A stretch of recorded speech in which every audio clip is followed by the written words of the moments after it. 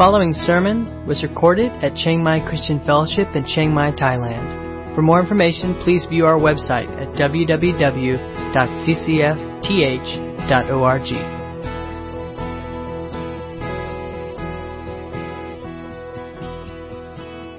All right, we are continuing our study through the book of Numbers, but we're shifting the focus a little bit. We've been talking about the first 10 chapters, the theme, kind of the series theme of God with us. We switch now to a next major section of the book, and what I really wanted to call this was like rebellion and death. It kind of has a good ring to it, right? This next section is full of a lot of trouble with the Israelites. And when I was thinking about what to really title this, it is a lot. There's a lot of rebellion. There's a lot of rejecting God. There's a lot of not following Him. But in the midst of all this, what we see is not only the sinfulness of the Israelites, but we see God's mercies day after day after day. His mercies are new every morning, right? And the Israelites needed that because their sin was new every night, right? And so they regularly needed God's mercy. So we're going to see that over the next few weeks as we look at this next section. And we start off with a wonderful passage all about grumbling and complaining, right? So let me, again, I'm not going to read all of both chapters all at once, but let's start by looking at chapter 11, verses 1 through 9. We'll do 1 through 8. And the people complained in the hearing of the Lord about their misfortunes. And when the Lord heard it, His anger was kindled, and the fire of the Lord burned among them and consumed some outlying parts of the camp.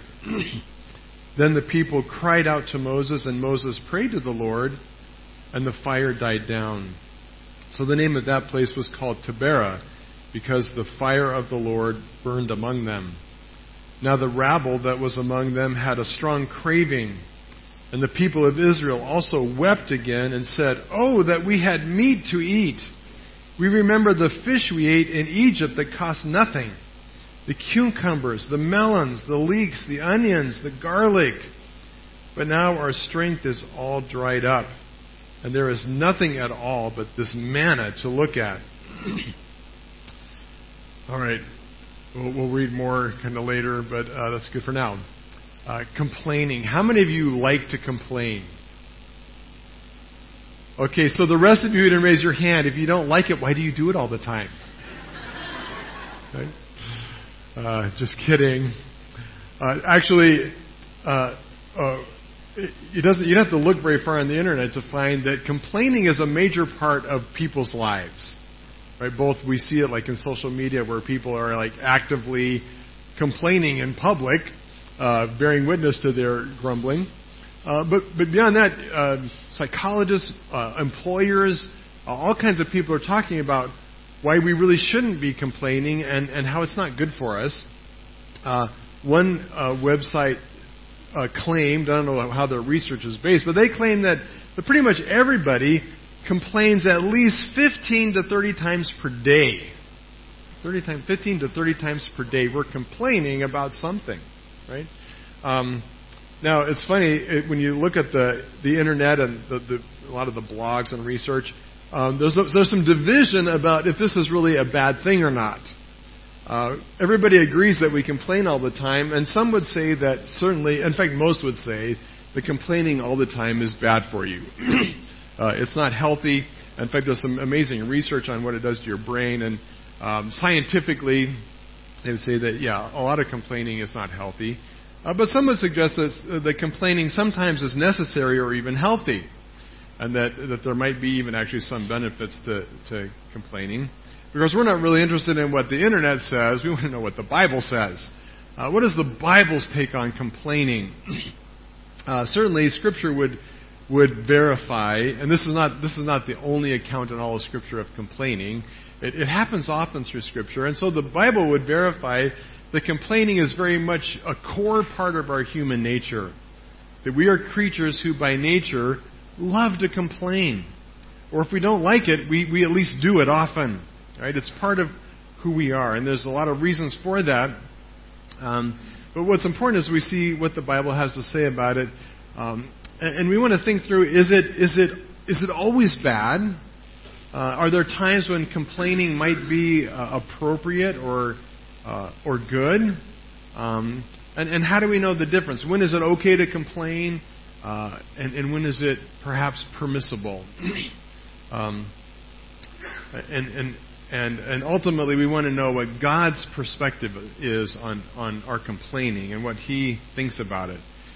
So we're going to do this. We're going to break this up in two parts. We're going to look first of all at kind of what complaining is and what's bad complaining and good complaining, and then the second part we're going to look at how we can change our hearts and our attitudes so that we are not like the Israelites, just complaining all the time. So let's talk about this idea of good complaining and bad complaining. And what I mean by that is actually not that there is some complaining that's good. I think Scripture would be pretty clear that complaining is always a problem. It is always a lack or a deficiency in our own life of faith and of appreciating God's goodness. But what I mean by it is this: that there's bad complaining, which in this passage falls often under God's wrath and judgment. Okay, so it's sin, it's serious. But there is in Scripture maybe not good complaining, but a good way to complain, an appropriate way to deal with our inner grumblings and dissatisfaction. So what do we mean when we're talking about complaining? In this passage and in other places, we would see that it's basically a sense of discontent. Right? We're not happy with the way things are. It's a grumbling and negative attitude toward my circumstances or sometimes toward another person. The dictionary defines it as expressing dissatisfaction, pain, uneasiness, censure, resentment, or grief, or to find fault with others, or to tell of one's pains, ailments, and problems. Okay? There's a lot of fun in that. Why don't you just turn to your neighbor and tell them what what pains you right now? Don't do that. There's something kind of joyful about that, right? It makes us feel, good that we're suffering. And we could share that suffering with somebody. Well, that's all complaining. And what we see in this passage is there's four accounts, four stories in chapters 11 and 12, and all of them involve grumbling. Every single one of them. There's grumbling and complaining. 3 times it results in God's wrath being kindled. God's anger gets stirred up, and He sends some kind of judgment. Sometimes, like in the fire, it's probably just destruction of property. It doesn't say somebody dies, but in some cases, people actually die. Right? The judgment is severe and swift and serious. In the last case, Miriam ends up with a kind of leprosy as a result. Right? So there's a sense in which complaining can kill you. Right? It's a sin. It can be a very serious sin that brings God's judgment. But there is one account in this story where it's handled differently, and it does not result in judgment. And in this case, it probably is not sin, right? But it is still a struggle. So let's look at the first 3 that deal with rebellion, what I would call rebellion. The complaining is sinful because it is ultimately rebellion against God. Now, you may be thinking, well, I'm pretty sure when I complain, it's not rebellion against God, right? You may think, my complaining is not that. I just complain about things like the weather or the traffic. But here's the thing. Their rebellion against God was just about watermelons, right? So it's not what you complain about that makes it rebellious or not rebellious. Right? It's the heart attitude that underlies it. So let's look at these real quickly. We're just going to summarize these stories a bit. The first account, which I read, there's a group of people who are complaining in the hearing of the Lord, and it says the people complained, so it's pretty widespread. Maybe all the people complained in the hearing of the Lord about their misfortune. About their misfortune. Now, what's very interesting, the word misfortune there in the Hebrew is actually the word evil. Okay, they were complaining about their evil. The evil circumstances in their life would be a literal translation of what's going on there. And it's unfortunate that there's a chapter break here because the verses before this actually connect with what's going on here. And we didn't really talk about this last week, but the travel journey begins, and at the end of chapter 10, Moses invites his father-in-law to go with him. And if you remember, his father-in-law was not an Israelite, and he'd been there advising and counseling and hanging out with them. And Moses says, we're about to take off and go to the promised land. And his father-in-law says, well, I'm going home. And Moses begs him, urges him to go with them.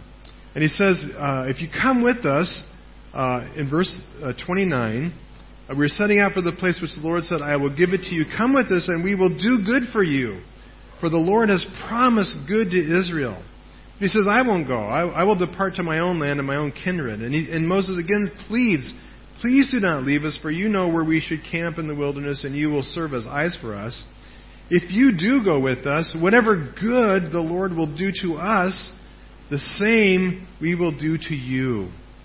Right, and then a few verses later we read these words, and they were complaining in the hearing of the Lord about the evil. Right? See, kind of a conflict there. So if God's promised to do good, what is this evil? Where did this evil come from? Well, the reality is that there was no evil, right? But here's the problem for us, right? What do we define as evil? Well, oftentimes we define evil as anything that is inconvenient for me, right? If it's inconvenient and I don't like it, we call it evil, right? And here's the sin, and here's why it's rebellion. And for these people, life was hard. They were going out through the wilderness. It was no doubt hot. It was rugged terrain. It was difficult. It was challenging.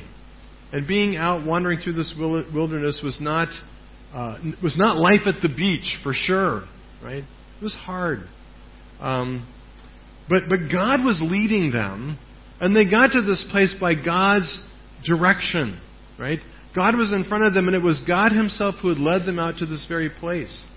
And if we go all the way back to Exodus, we know that there was a shorter route, a much easier route, actually a main highway they could have gone that would have been much easier. But God directed them this way, He said, because He needed to teach them faith.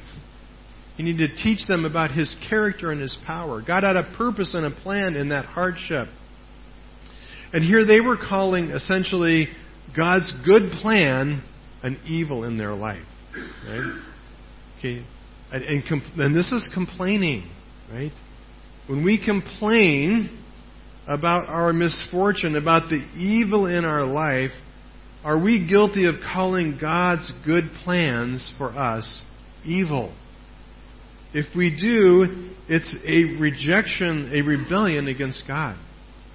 Right? Because we're saying, God, you brought us here, and it's evil. Right?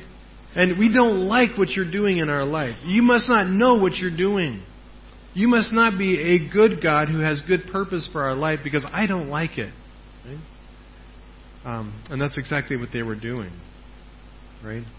Are we calling His good plans evil because we fail to see that He is the one who's brought us to this place and He's directing and ordering the events in my life? Right? Now, certainly He doesn't bring all the evil, but in Romans, Paul promises us that God will work out even the evil things that come into our life for His good. Right? He has a purpose in them, and He allows them for a reason. Second account, verses 4 to 15, it says, now there was this rabble, this group that was among them, and they had a strong craving. Rabble, we're not quite sure what it means, but it's a fringe group of some kind. Maybe they were foreigners. Maybe they were just this group of disgruntled people who lived on the fringe of the camp somewhere, who had kind of gathered up, and they were just complaining all the time, right? They didn't probably represent the whole group. They were a minority. And this minority, this rabble, it says that they had among them this strong craving. And what they were wanting was meat, right? Meat, right? And so they started grumbling and complaining. And this strong craving, this longing, this deep desire, is more than just wishing they could have a different diet. Now, we know that God had led them out into the wilderness and He gave them manna. There was no 7-Eleven. There was no Big C. Right? There's no grocery stores. There was actually not much growing. Okay, it's a pretty stark, and if you've seen pictures, it's a pretty stark and barren wilderness. And so God provides manna, and He gives a description of it. He says, now the manna was like coriander seed, and its appearance like that of some word I can't pronounce, bdellium. The people went about and gathered it and ground it in hand mills or beat it in mortars and boiled it in pots and made cakes of it. And the taste of it was like the taste of cakes baked with oil. The word there, baked with oil, is the idea of the supreme cream oil of olive oil. So it wasn't like motor oil. It wasn't like bad, vegetable oil. It was like the primo, like the supreme, the cream of the olive oil, right? So it wasn't terrible tasting stuff. When the dew fell upon the camp in the night, the manna fell with it, free, right? All they did was get it. So they complained about the fish.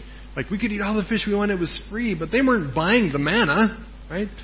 The only problem with the manna was that it got boring, right? It tasted good. There was different ways they could cook it up. They could boil it and make like manna soup, manna stew, manna porridge, manna cream of wheat, I don't know. They could make it into bread, they could make it into cakes, manna birthday cake, right? This wasn't all bad. But you could understand where after a while, it might get a little boring. What are we having for breakfast? Manna. What are we having for lunch? Manna. What are we having for dinner? Manna. Like you can see where, it would be a little wearisome, right? And certainly it wasn't a sin for them to think, oh man, what I would give for a watermelon, right? Some vegetable, something juicy, right? And certainly you could see where that would be understandable.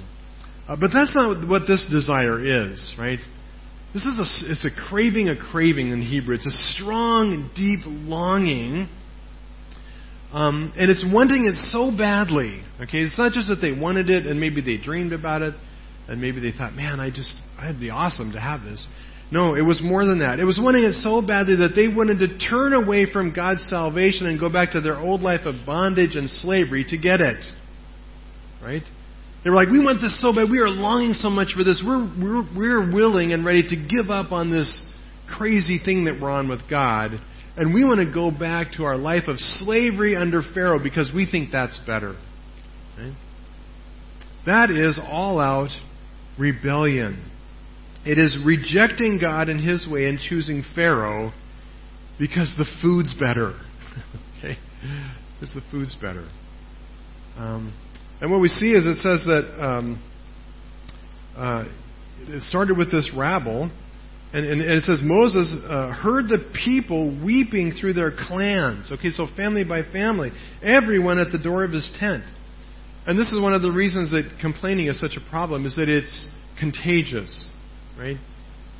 Because we all are prone to complain, because we do all like it and we all practice it from time to time. We like it when people complain, especially if it's things that we were on the verge of complaining about anyway. Right? And so we can get fired up, and boy, we can have a heated conversation about how we share in this misery together. And so pretty soon it wasn't just the rabble on the fringe who were complaining, it had spread through the whole camp. So at every tent, every family was, I get this picture, wailing at the door of their tent. Well, this is pathetic. Right? Moses walks down the street and people are weeping. I mean, this is bad. They're missing this stuff so bad they're crying over it. Oh, watermelon. Oh, garlic. This is pathetic, right? And again, it's not just that they miss those things. It's what they are willing to give up to get those things. Right? They're willing to give up God's saving, God in their midst, everything that God has done for them, and they want to throw it all away to go back to their old life. And what we really see here is that their complaining is seeking to fulfill the sinful desires of the flesh. Right? It is their flesh crying out, demanding to be pleased and gratified. And we live in a world and a time where the desires of the flesh have become not only acceptable, but actually a personal right. Right? People have the right to have all their desires, all their lusts, all their cravings gratified and satisfied. Right? And if they don't, you are somehow violating their rights, and you're showing hatred toward them, right? Because that's kind of the way the world is now. But this for sure should not have been true for the Israelites, because they were wanting to go back to bondage in Israel, to give up on God's covenant promise to them and put themselves back under Pharaoh, because they could only see the flesh, right? And for sure, for Christians, Paul tells us in Romans chapter 8, "For to set the mind on the flesh is death." Right? To set the mind on the flesh, to seek the gratification of our worldly, fleshly desires is death. Right? And it's not that the desires of our flesh are sinful in themselves, right? We have cravings and hunger and longings. They're not sinful in of themselves. It's when we seek to fulfill them apart from God's plan, by going back to our old life, to go back to the path and the way of sin. Right? To set the mind on the flesh is death, but to set the mind on the Spirit is life and peace. For the mind that is set on the flesh is hostile to God, for it does not submit to God's law. Indeed, it cannot. Those who are in the flesh cannot please God. And that's where the Israelites were, right? They were letting their fleshly desires drive them. And so their mind was set on the things of the flesh, not on the things of God. And they, in fact, had rejected and rebelled against God in favor of consuming the desires of their flesh. Third account is in chapter 12. Another account of grumbling. This one is more of an individual basis, right? Miriam and Aaron and Moses were brothers and sisters, right? Remember that? And Miriam was a prophetess. When the Israelites had gone through the Red Sea, she led the women in this amazing psalm and hymn of praise at God's rescue and deliverance. Aaron was the chosen high priest of Israel. Right? So not only were they family, but they occupied roles as prophet or prophetess and priest in the nation of Israel. Right? And of course, Moses was God's chosen leader, appointed by God to lead them out of Egypt into the promised land.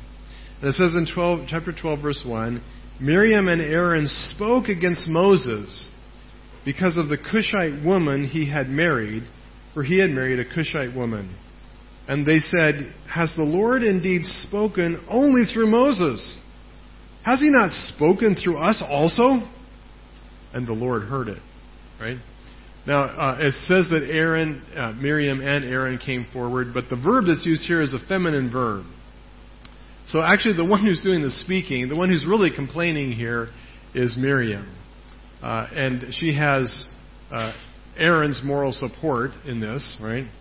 And likely this happened not in Moses' presence, right? Because it's not as much fun. Well, sometimes it's fun to complain about somebody in their presence, but it's much better to gossip about them behind their back, right?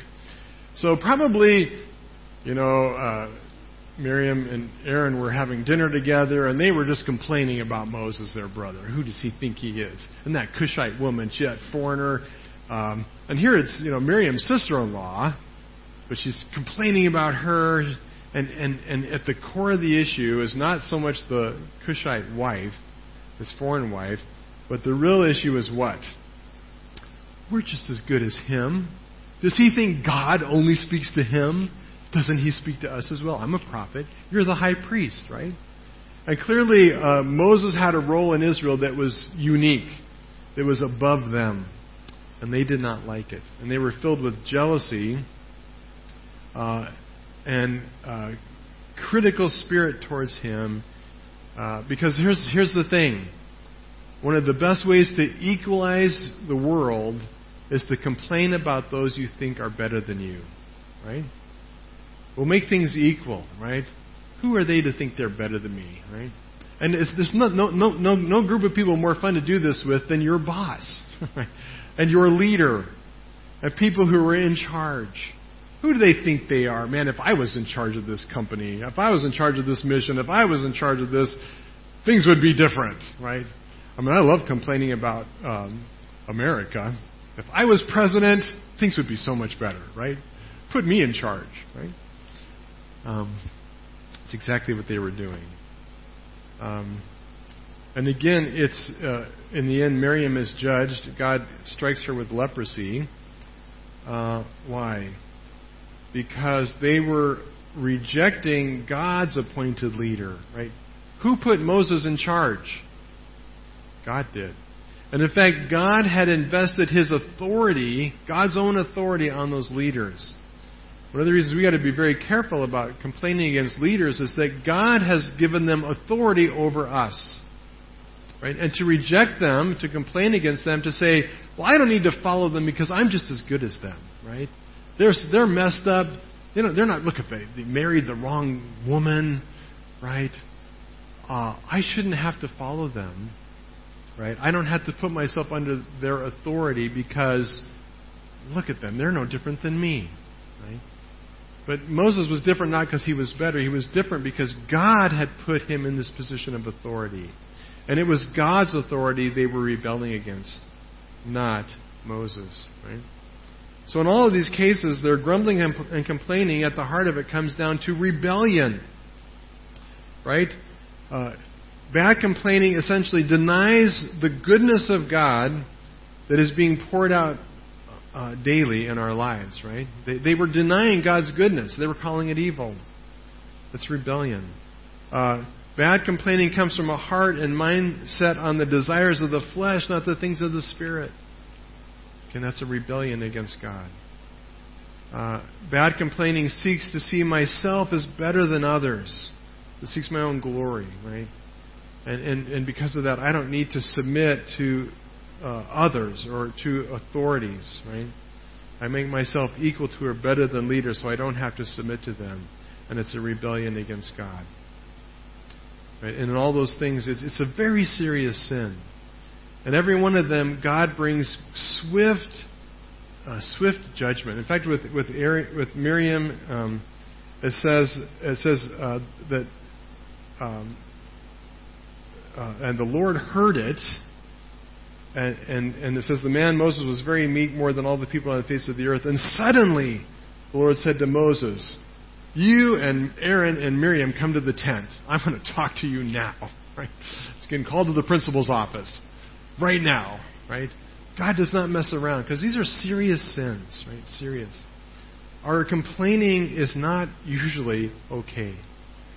And the problem is we do it so much and we become so comfortable with it, and it's become so much a part of our everyday life that we kind of take it for granted that, well, it's okay with me, it must be okay with God. Right? But it's not. Right? It oftentimes is a very serious sin. But there is one example that does not end in judgment, and this is the example of Moses himself.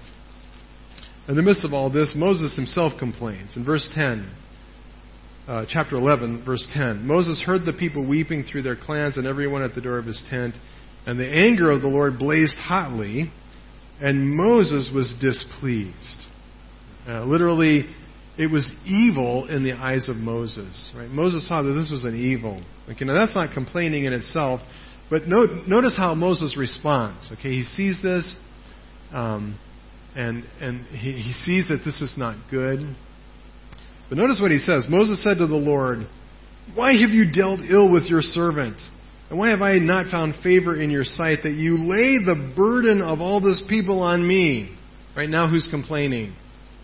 Right, Moses.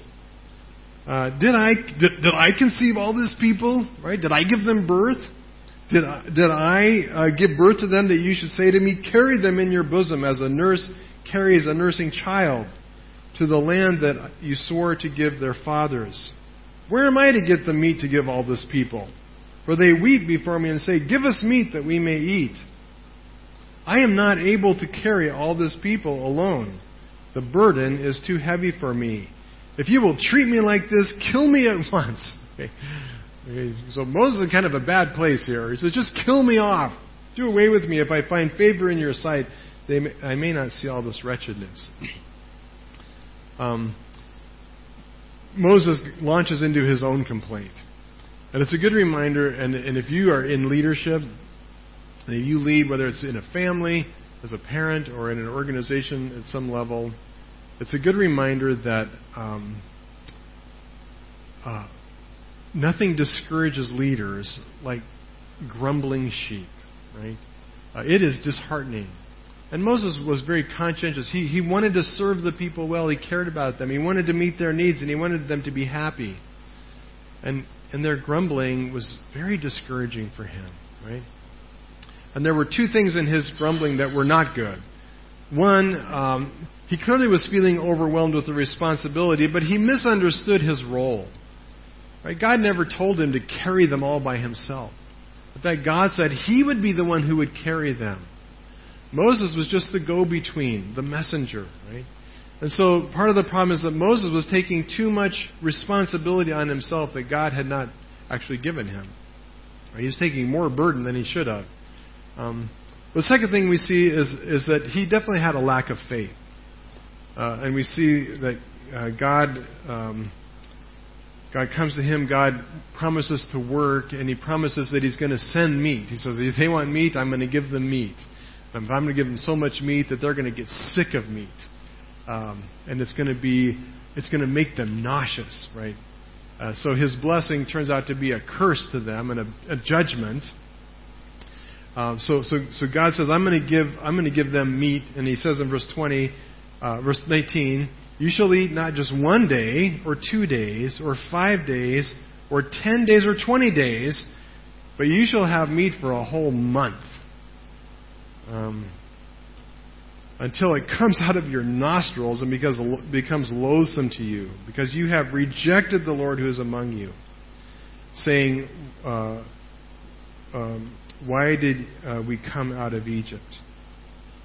Okay, so God promises to send a month's worth of meat. Now remember, there's 600,000 foot soldiers, right? There's a lot of them. Imagine the amount of meat, hamburgers, it would take to feed them just 1 day. It's a lot of hamburgers. 600,000 plus women and children. It's a lot of meat. And God says they're going to get it not just 1 day, but 30, right? And so Moses responds, well, that's going to be cool. I can't wait to see this. Is that what Moses says? No. Moses responds, how in the world are you going to do this? Right? I don't believe you can do this. Which was the second problem that Moses had. He lacked faith. So there's a couple issues, a couple underlying causes of Moses complaining. One is his misunderstanding his role. He's taking responsibility on himself that really belongs to God. And he doesn't really believe God can do it. Maybe he thinks, well, I need to help God because God can't do this by himself. And so I need to carry this burden, right? Because I don't think God can do this, right? But there is something good about his complaining as well. And the good thing is this. Even though his complaint was from a lack of understanding and faith in his own life, the good thing is this. He complained to God. Right? That's good complaining. And we may think, well, if complaining is sin, if complaining is rebellion, why would I want to tell God about it? Well, because that's the right place to go. Right? Here's the truth. We shouldn't have a critical, negative, complaining heart. But there's a lot about our life that we shouldn't have or do or think. But they come. They come to us. And because we're sinful, fallen human beings, we think bad things. We crave the wrong things. We struggle with our hardships. We have doubt. We have a critical ideas and thoughts inside of us. Right? What do we do with those things? Well, we cannot lie to God. And we cannot hide our heart from Him. And so the best thing to do when we have those things that are not right in our heart is to go to Him with those things and lay it out before Him. And I love how, direct and blunt and pretty honest Moses is here, right? He's not making this pretty or putting it in kind of delicate language. He's pretty blunt with God. God, what are you doing to me? Right? You ever pray those kind of prayers to God? You should. Right? It's the right thing to do. Because if we feel it, we need to express it to the one who can actually do something about it, and that's God. Right? So Moses does that. He's frustrated, and he's feeling overwhelmed in this pressure. And he goes to the one place where he should go to express his frustrations and complain. He goes to the throne of God. And God hears him, right? God doesn't judge him. God doesn't say, I'm done with you, Moses. You're the next one. The fire's going to fall on you next. The leprosy is going to come on you. No, he doesn't do that, right? In fact, God responds very mercifully and graciously. It says then in verse 16, the Lord said to Moses, gather for me 70 men of the elders whom you know to be elders of the people and officers over them, and bring them to the tent of meeting and let them take their stand there with you. And I will come down and talk with you there.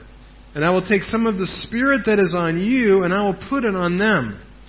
And they shall bear the burden of the people with you, so that you may not bear it alone yourself. Right? God hears Moses' concerns and he answers him. He says, okay, Moses, I'm going to help you. He responds with mercy. He responds with help. He says, I don't want you to, the goal is not for you to carry this burden all by yourself. I want you to call the leaders. And these leaders had already been chosen and named. But he said, I'm going to take it to the next level. Not only am I going to give them administrative tasks, which they'd already been assigned, but he said, I'm going to put a piece of my Spirit on you so that they can help carry the burden, the weight of this leading the people, caring for them. Time for a commercial break. Ted talked about the covenant community, right? Right here's a good place to talk about covenant community. What is covenant community? Covenant community is me being Moses right here and calling out to God and saying, God, I as the pastor of CCF cannot carry the burden of all of you by myself, right? And it's not God's design. God does not intend for me as the shepherd to be the solo one who cares for all of you. I can't do it, right? So what's covenant community? Well, covenant community is a way for us to spread the shepherding load among other people. But to do that, it's a two-way thing, right? It's a two-way agreement. The agreement on our part as church, as leadership, as elders, is to try to shepherd you. Now, we're all kind of like Moses in that we didn't give birth to any of you, right? And we're not going to carry you like a babe in a nursing mother's arms, right? But we do want to know about you. We want to be aware of what's going on in your life, right? And so the covenant community is not a small group, and it is not an elder assigned to visit you on a daily or weekly basis who's going to know everything about you. Right? All of our elders are super busy people. Right? They already are in full-time ministries, carrying a huge load.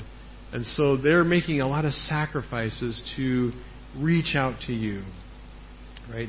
And there's limits in the time they have to do that. But they want to.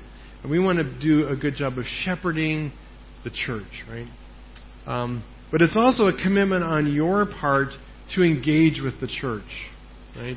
It's a commitment on your part to be the church here, locally, in this fellowship. Right? And the only way we can figure out how to do that, to identify those who are committed, who want to be shepherded, who want to call themselves part of our church, is to do this covenant community. It's not really a membership, because we know that you may be a member of your own home church and it's confusing for you. It's confusing for me, right? How this gets divided up between your home church and your local church. But we invite you to be a part of this church in an active and identified way. And the way you identify it is you sign up for the covenant community and you agree to this pledge, this promise. When they send it out, you'll see the link, what it is you're promising to and what we're promising to. So that's my commercial break.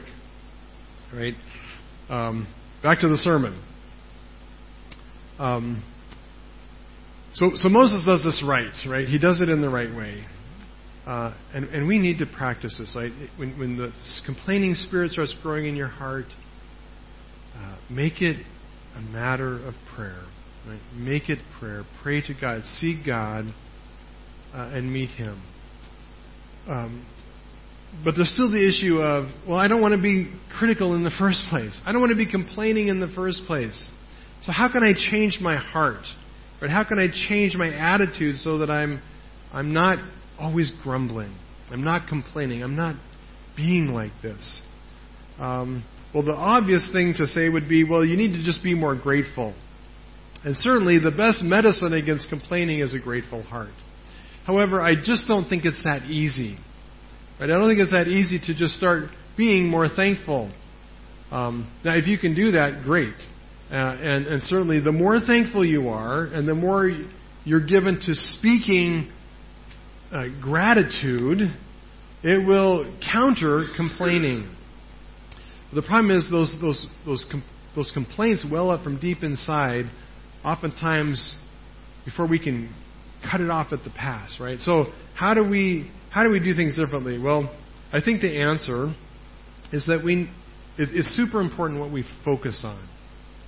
Right? Where are we focusing our attention? In all of these cases, Moses included, they were focusing on the wrong thing. And the result was a complaining spirit and attitude. I'm reminded of Peter when he was on the Sea of Galilee and he was in the boat and Jesus came to them and was going to walk by and they all got freaked out because they thought it was a ghost. And Jesus said, "Don't be afraid, it's me." And Peter said, in only Peter's style, Peter said, "Well, if it's really you, ask me to get out of the boat." Like, why would he say this? I don't know, but he did.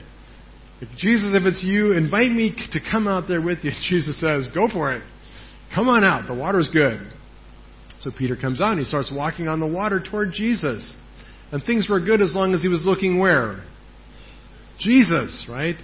But then what happened? It says he looked at the waves and the storm around him. He took his eyes off Jesus and he started looking at his circumstance. And then what happened?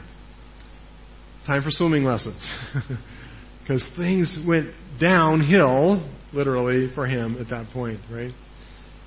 It's true for us. We need to focus on Jesus. Hebrews 12:1 and 2 says this, "Therefore, since we are surrounded by so great a cloud of witnesses, let us lay aside every weight and sin which clings so closely, and let us run with endurance the race that is set before us, looking to Jesus, the founder and perfecter of our faith." Right? Looking to Jesus, the founder and perfecter of our faith. We need to keep our eyes set on Jesus daily, moment by moment. And here's how it works, real quickly. They were focused on their problems, right? Chapter 11, verses 1 to 3. They were seeing their circumstances as evil. Right? But it was a choice they made to look at all the bad stuff. Right? Instead, they should have been looking on God's present provision and faithfulness. But they should have been looking not at how hard things were, but how God was being faithful in the midst of that hardship to meet their needs. They should have been focused on His mercy. And I love that when the fire breaks out and starts burning the edge of the camp, they cry out to Moses, and Moses prays. And what happens? God puts the fire out, right? God shows mercy, right? The truth is, we deserve God's judgment and wrath. Right? If our life is full of hard things, that is what we deserve. Right? We're not good people who deserve good things. We are sinful, rebellious people who deserve God's wrath. And it is only by His mercy that we have anything good in our life. I was at a pastor's conference this summer, and one of the people speaking there had been hanging out with David Platt. And you know, when you hang out with David Platt and you speak, you say that. I was hanging out with David Platt. If you don't know who he is, he's a famous guy in the United States, right?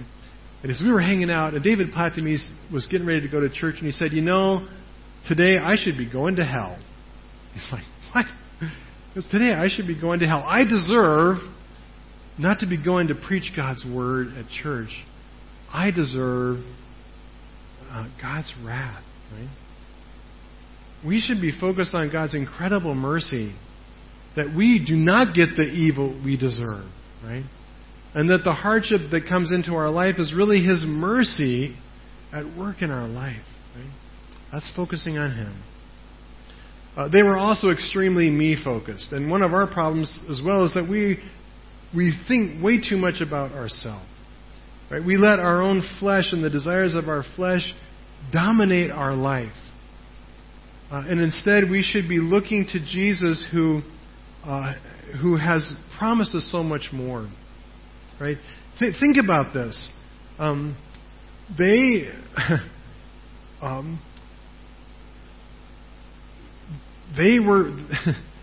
wanted watermelon when God wanted to give them vineyards full of grapes and olives, right? They were lamenting over garlic when God wanted to give them their own land and their own kingdom. This is the great lie of Satan, that we were really much happier in the world before we came to Christ, and that life with God is boring, right? Do you ever feel that way? Life with God is just manna, and it's boring, and it's not exciting. And it was so much more exciting when I was living in the desires of the flesh. And there's some truth to that, right? There is something exciting about life in the flesh and the sin, and it's exciting. But how soon we forget the way it really was, right? They forgot that life in Egypt as slaves was way harder than what God was doing in their life now, right? But they were longing for onions when God wanted to give them a land flowing with milk and honey. Same thing for us. Yeah, we could look back at how our life was in sin and say, wow, that was so much better. But instead, we need to be focusing on what God has promised to give us in the future. Right? Yeah, things might be hard now, but this is not the end. Peter was here in the Gospels, and he said to Jesus, see, we've left our homes and followed you. Right? We've given up stuff to follow you. What's in it for us? And Jesus said to them, truly I say to you, there is no one who has left house or wife or brothers or parents or children for the sake of the kingdom of God who will not receive many times more in this life and in the age to come eternal life. Oh, eternal life. We need to focus on Jesus and what He wants to give us, right? Instead of focusing on our inadequacy and our insufficiency and our weakness, we need to focus on the all-sufficiency of Jesus. Right? Moses could only see how his own weakness and how he did not measure up. How many of you honestly feel that way? You feel weak, you feel incapable, and you feel like, God, I can't do this. Why are you even asking me? God, kill me instead, because I just know I'm going to fail. You ever feel that way? Well, see, instead of focusing on me and my inadequacy and weakness as a husband or wife or parent or disciple maker or leader or teacher, we should be focusing on the all-sufficiency of Christ. Right? Instead of focusing on my glory and my importance, that I should be in charge. Why didn't God put me in charge? Because I could do this better.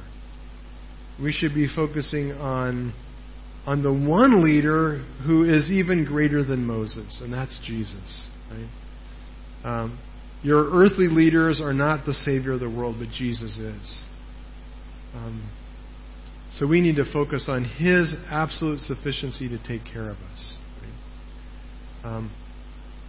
Jesus wants to make you successful, and He wants your life to bear fruit. But He's not asking you to go out and bear fruit. He's asking you to abide in Him. And He will bring the fruit, right? He is our sufficiency. And we need to keep our focus on Him. Let's pray. Lord Jesus, we come before You, and we do confess that all too often we do complain. And Lord, it's so much a part of our life and so much a part of our nature that we're probably not even aware of how constantly we are complaining. And how many times every day critical grumbling and murmuring passes over our lips. Lord, we confess it as sin. Lord, it is a mark of selfishness and of focusing on our own desires, our own rights. And it is a failure to trust you and to see your goodness at work in our life. Lord, we acknowledge that you are a good and gracious God who has poured out your goodness in so many ways. Lord, help us focus on those things and see them, even in the hardship and the struggles, to see your hand and your mercy being poured out in our life, as you certainly did for Israel, and we know you do for us. Lord, help us to be the kind of people who have a relationship and a confidence with you that we can take our complaints to you in prayer. And we leave them there at your feet. We trust you to work things out instead of taking things in our own hands. Lord, forgive us and change us, we pray. Make us a people who are dependent on you, who are looking to you for what you will do, and have great hope and faith at how you will keep your promises. And you will do far better things than we can imagine. And certainly things way better than the leeks and onions of our past. Lord, you promised us a new home, an eternal inheritance, and life with you. Lord, we thank you and praise you in Jesus' name. Amen. You've been listening to a sermon recorded at Chiang Mai Christian Fellowship in Chiang Mai, Thailand. For more information, please view our website at www.ccfth.org.